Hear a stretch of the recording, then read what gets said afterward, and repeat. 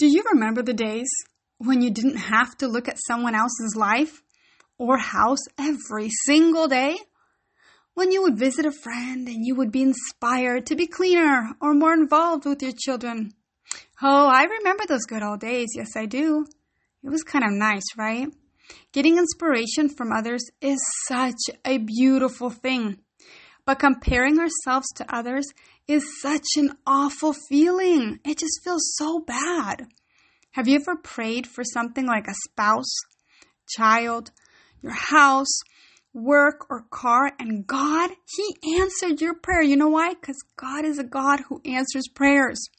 But then, when your husband starts asking you to make breakfast in the morning and wake up, or your children start crying or fighting, your friend, they bought a nicer car or home than you.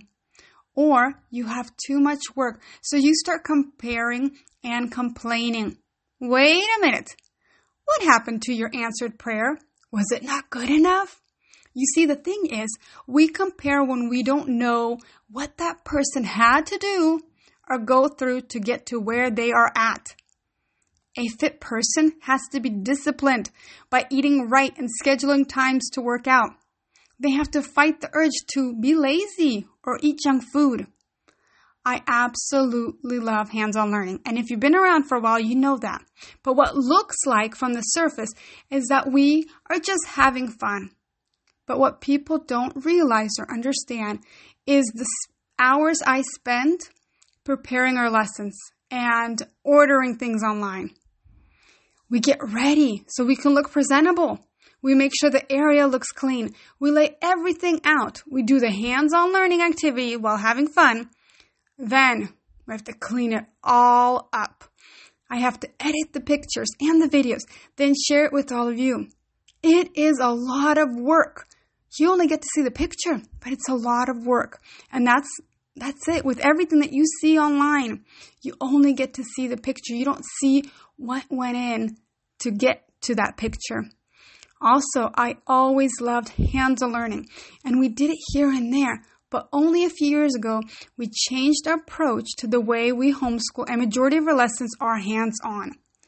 During the process, we had to change the way we thought school would look like.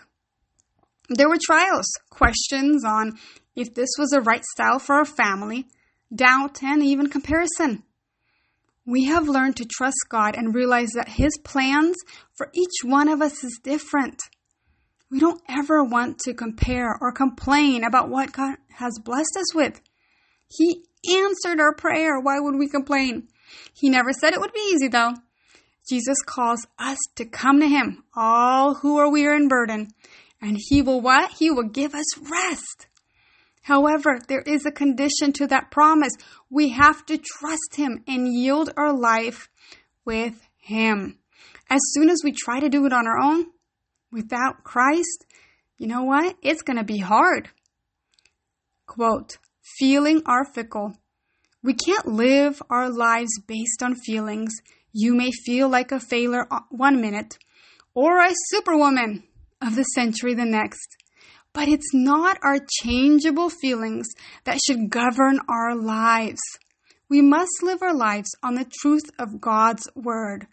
End of quote. Dennis Glenn.